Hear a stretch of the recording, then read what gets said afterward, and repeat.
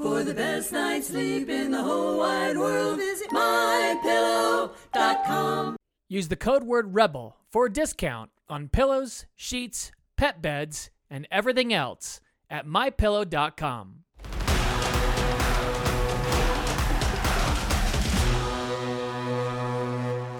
What is happening? Good afternoon, Rebels. It is Tuesday, February 11th.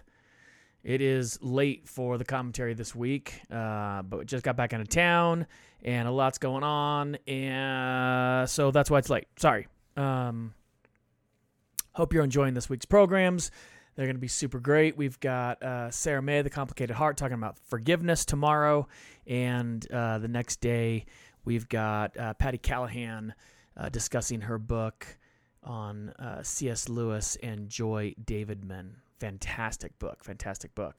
Had a ball in California. Today's program is sponsored by Liberty Health Share, libertyhealthshare.com/rebel. It is our healthcare provider. We totally recommend it. It has saved our bacon numerous times. When Laura had cancer, they paid for the entire surgery. It was $72,000. That was crazy. When Laura had appendicitis out of state, and we used out-of-state doctors and ER and all of that, took care of the entire bill. Fantastic organization, libertyhealthshare.com/rebel. If that doesn't work, it's Rebel Parenting, but I'm pretty sure it's Rebel. I should know that better by now. So, did a parenting conference, had a ball. I got to tell you this. So, flew into San Francisco, took the kids down to the wharf, which was amazing. They had a blast down by the wharf. Our friend Jean Marie drove us there, and then we drove to Santa Rosa and had the greatest Mexican food. Easily top 3 best food I've ever eaten in my life. Mexican food. Easily top 3. It was funny watching the people's reactions when my 2 white kids ordered lengua, which if you don't know what that is, it's tongue. I started them eating that when they were really little and didn't tell them what it was, and now they like it because it's delicious. If you can get over the fact that you're eating tongue, it's delicious. And so going to an authentic Mexican restaurant and having a redheaded white kid who's 8 years old order lengua is hilarious because they're so excited when your kids order that stuff. It was so funny. So that was Thursday. Friday morning, woke up, drove to the beach. Oh my gracious, it was so amazing. Oh, I was so blessed. Drove to the beach, saw starfish. Oh my gracious, had the best time. Just the greatest time with the kids and Laura. Then we drove to the Redwood Forest. That was just astounding. Saw 300 plus foot trees that are 1,300 years old. That was shocking. They had a tree that had fallen over, and they had tags on it like signing of the Magna Carta, Civil War, like all the different things throughout the years and how young or old the tree was at the time. And you just feel just the magnitude of being in a redwood forest. They had 2 trees there, both around 300 feet, both around 14 feet around. One was 100 years older than the other one. 100 years. That first tree grew 100 years before the other one was a shoot in the ground. That was shocking. That was Friday morning, afternoon-ish. And then started the parenting conference Friday night. Wow. I am so honored and so thankful that many people came out to talk about parenting and to learn how to be better parents. We just had the greatest time. Everyone was so kind and so generous of their time and so transparent and honest and open, and it was fantastic. Fantastic. Friday night, during the conference, we asked people to fill out a tiny questionnaire of 3 questions. 3 things you struggle with as a parent. What do you struggle with as a parent? And virtually every single person filled it out. It was totally anonymous. We said, don't put your name on this. I don't want to know who wrote it. I just want to know what you struggle with. Maybe Laura and I can address it the next day. And so I want to talk a little bit about that today because really it mirrors a lot of things we find on Rebel Parenting. First and foremost, people struggle and feel guilty about being an angry parent, raising their voice, yelling, disciplining out of anger, speaking in a sarcastic tone, losing their tempers, getting fed up, all those types of things. That's such a big thing in parenting today. Absolutely. And here's what I'll tell you. I honestly believe anger is rarely the problem. I think anger is the symptom of another problem. It might be feeling helpless or feeling alone or not being on the same page as your spouse or being overly tired, feeling powerless. I think it's a symptom of another thing, and I think finding a third party or a coach or a therapist to find out why it is we get so triggered so quickly. Now, I will say this. If you've got kids that are 2 or under, it's that you're exhausted.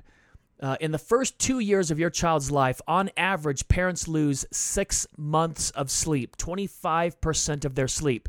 So if you've got a kid, here's the truth. 4 or under, between 3 and 4, your body is trying to re-regulate and figure out what the heck just happened to you because you lost 25% of your sleep. So, when you have kids and it's so amazing and you love them so much and your spouse's rough edges are extra sharp and you're kind of irritated all the time and you're a little bit bitey and sarcastic and every now and then you just want to kill your kid or your spouse, it's because you're exhausted. It truly, truly is because you're exhausted. You've lost so much sleep.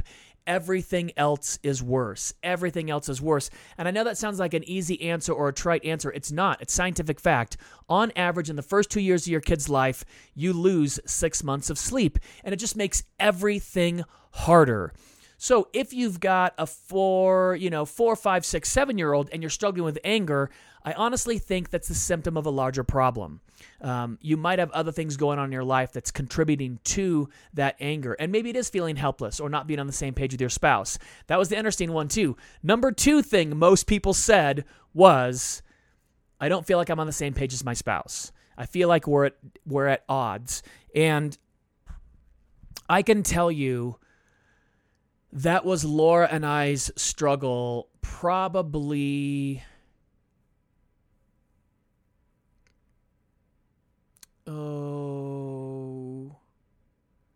first 8 years of Lincoln's life, 5 years of Lucy's life. I think that was our big struggle. And I'll just be honest. I mean, I don't have any problem talking about this kind of stuff. Laura and I were raised in drastically different families. Drastically different types of families. I had a Christian, super faith-based family. Laura was not raised in a faith-based family by Christian parents. I was raised in a very quiet household with one sister that was 5 years older than me. It's very quiet, very regulated. There's a place for everything, and everything was in its place at all times. That's the house I grew up in. Laura had more than 16 homes in 16 years. They moved more than once a year for her entire life, except from the time of 5 to 7.5, where they lived on a sailboat where they moved every day virtually. They lived on a sailboat for 2.5 years. Aside from that, Laura had 18 homes in the first 18 years of her life. But if you erase 2.5 years of that, it means 15.5 years, they moved 18 times. So for Laura growing up, and she had 4 older brothers, she was one of 5 growing up. So the level of noise and chaos in her house was far exceeding mine. And so whereas when the kids get loud, I start to get a little edgy, at like a 3, 4, 5. Laura could go to a 15 and 20, and she didn't even hear it. It's not even a thing to her. And so also, I was raised in a very discipline-oriented family. Obviously, my dad wrote the book Dare to Discipline. Parenting Isn't for Cowards, The Strong-Willed Child, and it goes on and on and on down that road. So I was raised in a very strict, structured, discipline-oriented family. Laura wasn't. When we were first married, Laura considered most discipline to be mean. It felt mean to her to deny kids certain things. And truthfully, in the beginning, especially first 8 years of Lincoln's life, I was insanely controlling. I was over-parenting in every aspect. I was a fear-based parent, and that turned into anger, and anger turned into control. And I was trying to control every single aspect of our lives, of all of our lives. It was terrible for my marriage. It was terrible for parenting. So when people say, I struggle to get on the same page with my spouse, I say, I hear you, brother. I mean, it was 8 years of that. And here's the truth. I had to change a lot more than Laura. And for my personality type, it was really, really different because I believe I'm right most, if not all of the time. I'm getting way better at having an open mind and listening to other viewpoints and opinions and sides. And I'm much, much better 15 years into marriage and having a 13-year-old and an 8-year-old. But when Lincoln was a baby, I was a fear control-based parent. And it was really, really difficult. And I started going to therapy to learn how to lighten up. To learn how to want to be right, instead of being right, wanting to be right next to Laura, wanting to be right with her, not just to be right. And therapists told us that. Our therapist said, you're right most of the time. You're really intelligent. You're really smart. You're also right over there by yourself. How does it feel to be alone? And it's terrible to be alone. And it took just slowing it down. I will tell you, too, there's a great resource by Paul. Ooh, I've got it right here. Look at that. Paul David Tripp, called Parenting. This book right here with the wooden rocking horse and the white wall behind it. Parenting, 14 Gospel Principles that can radically change your family. It is a brilliantly written book, and it's given me more peace in my family than maybe any other resource. And really, one of the overriding principles that has helped me is you parent for a lifetime. You don't have to fix everything right now. You don't have to fix everything right now. And that's one of the things we talked about when being an angry parent. Your kid does something, you get so angry, and anger is a very poor motivator in children. It's a very poor motivator in all people, especially children. And you know this within your marriage. If your husband gets mad at you, your wife gets mad at you, and they're yelling at you to change, rarely are you like, you know what, you're making a great point. I really do understand what you're saying right now. This is a great point. I do need to change. I feel very comfortable in my change right now. When someone's yelling at you or they've got that tone in their voice, change is very, very, very difficult in that moment. And so understanding that there might be a problem, whether it's biting or hitting or talking back or whining or not listening, whatever those things are that push your buttons especially, that really push your buttons, in the moment is the wrong time to try and fix it. That was one of the hardest things for me to learn is right now when I'm mad, in the moment, terrible time to fix this stuff. Terrible time to fix it. We got to wait till dad's calmed down. We're away from the situation. We can come up with a plan as a husband and wife and then address it as a family. Okay? That's a huge one. And then let me jump into this other one.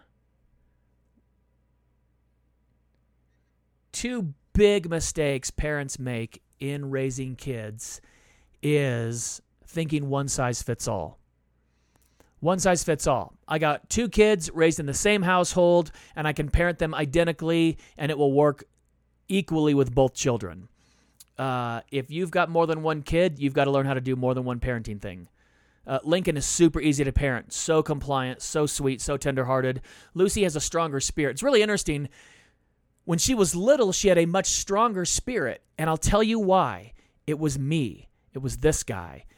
It was because I fought her on every last thing. I wanted to control her and her behavior. I was way more into behavior modification than I was into being a good, healthy parent. And the more I tried to control that girl, the stronger her will became, the stronger her spirit became. And it was apparent quickly she is stronger than I am. She has a stronger will than I do. And if I was going to try to control her, it just wasn't going to work. And so I had to slow everything down. Again, Paul David Tripp, this book, Parenting, was revolutionary in my relationship with Lucy. Revolutionary. And it's just not as volatile as it has been in the past. I mean, it's really not volatile at all. You'd think Lucy's a super compliant kid now. And it's because I changed, not because she changed. I changed, Lucy didn't. My change, I guess she did change, but it was because I changed first. Like, she was too little. She didn't understand. You couldn't explain it to her. It wasn't a thing. It was my attitude and my behavior that changed that helped our family as a whole. And by the way, that's what we believe in marriage as well. If you have the book, The Kindness Challenge by Shaunti Feldhahn, and you're practicing that with a spouse, you can work on your marriage by yourself. Is it more difficult? Sure. Absolutely. Way more difficult. Would it be better if both spouses were working equally on it? Absolutely. And in those moments, especially with your spouse and your kids, in those moments, you've got to ask yourself, what do you want most? Do you want a peaceful household full of intimacy and love and affection with your spouse and your children? Is that what you want most? Because if that's what you want most, if that's your highest goal, is to have the best relationship with your spouse, with your husband or your wife, and your kids possible, the best possible relationship with them, then you can work on it by yourself. You can be an agent of change. You can go through Paul Tripp's book on your own. You can go through the Kindness Challenge by Shaunti Feldhahn on your own. You can do that. Is it lonely? Sure, it is. But the results speak for themselves. You can do this on your own, and you can affect your marriage, and you can affect your parenting. Second thing, big mistake parents make is there's no magic bullet that works with all kids all the time. It's like the Navy SEALs. You got to learn to adapt and overcome. Especially when your kids start hitting puberty or when they go to school. My kids going into school and not being homeschooled full time has brought a whole new scenario to our family that I've had to learn to adapt and overcome. Homework, assignments, struggles with teachers, all those types of things are brand new for our family, of liking and disliking teachers, or liking their teaching style or disliking their teaching style, and having to learn how to speak with a teacher about it without getting angry, or have Laura do it because I don't have that ability sometimes, and working on that as a family. Completely new things. There's no magic bullet. There's no one size fits all. It just doesn't work that way. And the third one that we really talked about is expecting perfection.